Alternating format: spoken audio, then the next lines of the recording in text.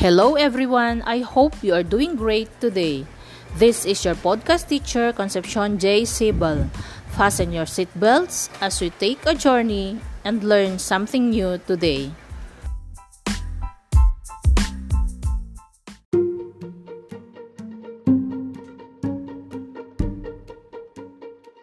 You learned about compound sentences and complex sentences.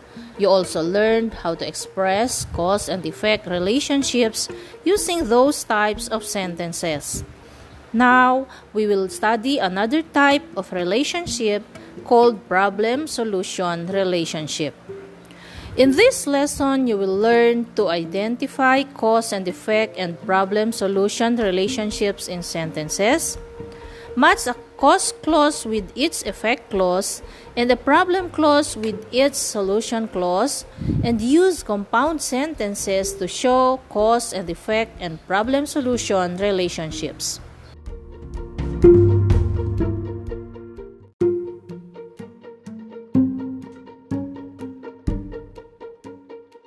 In the previous lesson, you learned that a compound sentence is a sentence having two independent clauses or parts that were combined to form a single sentence. If these parts are separated, they can stand on their own since they have a complete meaning. For example, nobody wanted to live with the bat, so the bat decided to live alone. This is a compound sentence wherein nobody wanted to live with the bat is an independent clause and the bat decided to live alone is also an independent clause.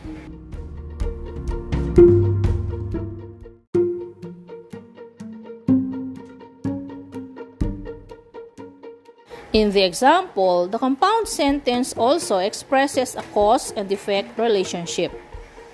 A cause is something that allows another thing to happen, while an effect is the event that happens because of the cause. Going back to the first sentence, we can identify the following parts.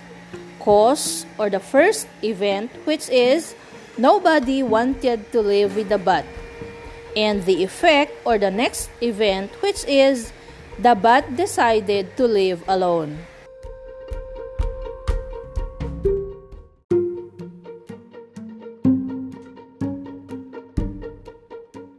In this sentence, we are told that the cause or the first event is that nobody wanted to live with the bat. The second event, which resulted from this solution, is that the bat eventually decided to live alone since nobody wanted to stay with him.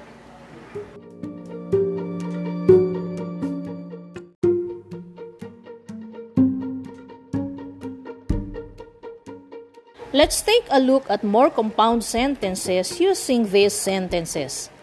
Note that in each sentence, there is a cause and an effect. Example, the sky became dark and it started to rain. The sky became dark is the cause and it started to rain is the effect. In the sentence, it is dangerous to go out during a typhoon for you can be hit by falling trees. The cause is, it is dangerous to go out during a typhoon, and the effect is, you can be hit by falling trees.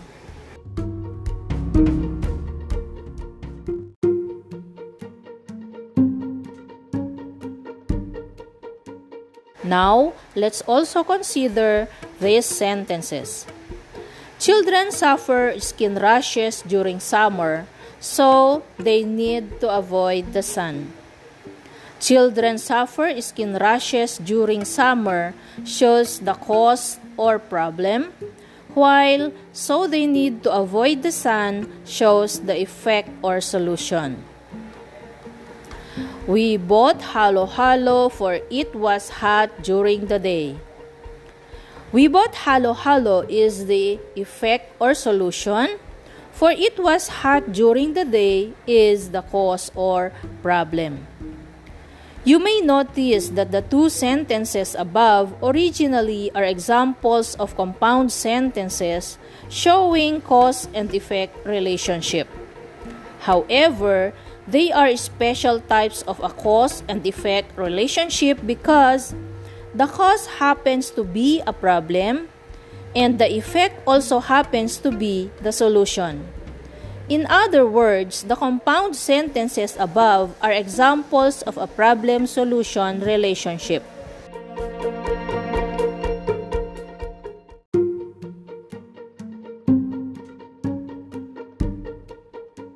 In order to avoid skin rashes during summer is the cause, and children need to avoid the sun is the solution.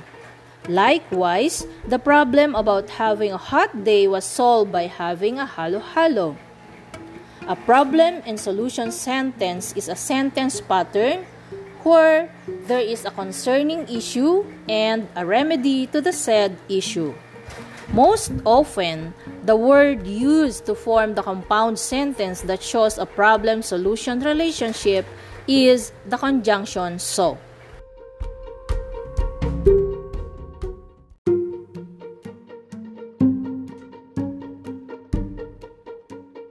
Here are some examples of compound sentences that show problem and solution relationships.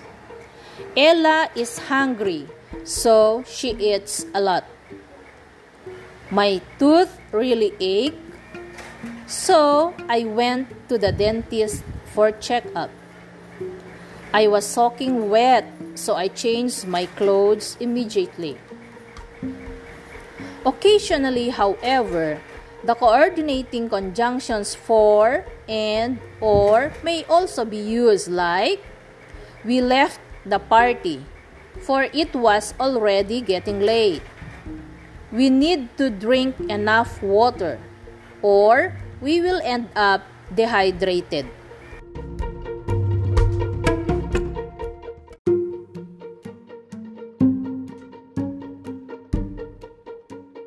Let's check your understanding of the lesson by doing this activity. Get your paper and pen and let's do this. I will read the sentences twice and you write them on your paper. Then, draw a single line under the cause, while draw a double line under the effect. Number 1. We need to recycle. For we will soon be overwhelmed by garbage. I repeat, we need to recycle.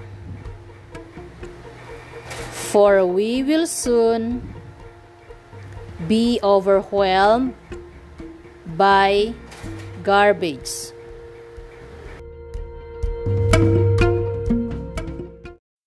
Let's have another. Write T if the statement is true. Write F if it is false. Number 1. A compound sentence can be used to show a cause and effect relationship.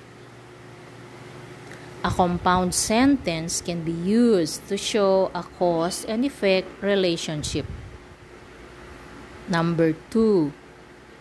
A compound sentence can be used to show a problem-solution relationship.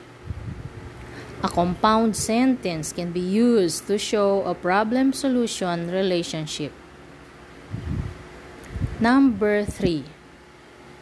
The coordinating conjunction and is used in a compound sentence to show problem-solution relationships. The coordinating conjunction and is used in a compound sentence to show problem-solution relationships. Number 4. The problem-solution relationship is a special type of a cause and effect relationship. The problem-solution relationship is a special type of a cause and effect relationship. Number 5. A cause is the result of an event. A cause is the result of an event. Now, write a compound sentence that shows a problem-solution relationship in response to the given situation. Example, your cell phone broke into pieces when it fell to the ground.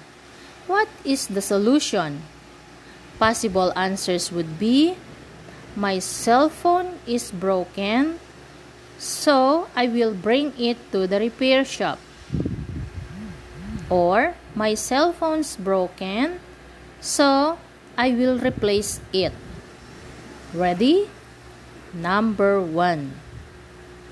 You hurt the feelings of your best friend when you lost your temper. What would you do to solve the problem? I hate my friend's feelings, so I blank.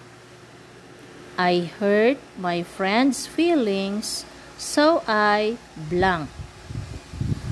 Number 2.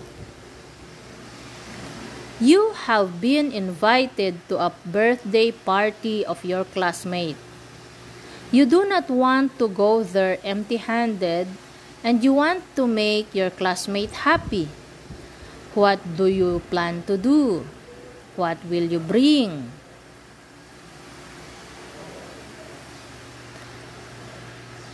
I will attend a birthday party, so I blank.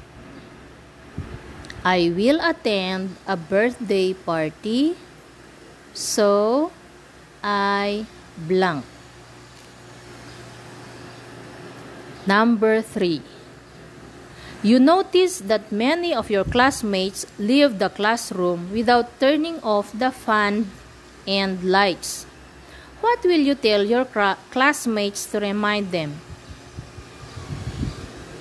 We always forget to blank, so we need to blank. We always forget to blank, so we need to blank. With the given examples, I am sure that you can now identify cause and effect and problem-solution relationships in sentences, match a cause clause with each effect clause and a problem clause with each solution clause, and also use compound sentences to show cause and effect and problem-solution relationships. That ends our discussion today. I hope you learned a lot.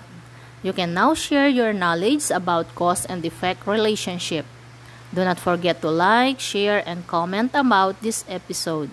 You can listen to this episode through Spotify and Anchor FM or follow my podcast account, Connie. Thank you for listening, kids.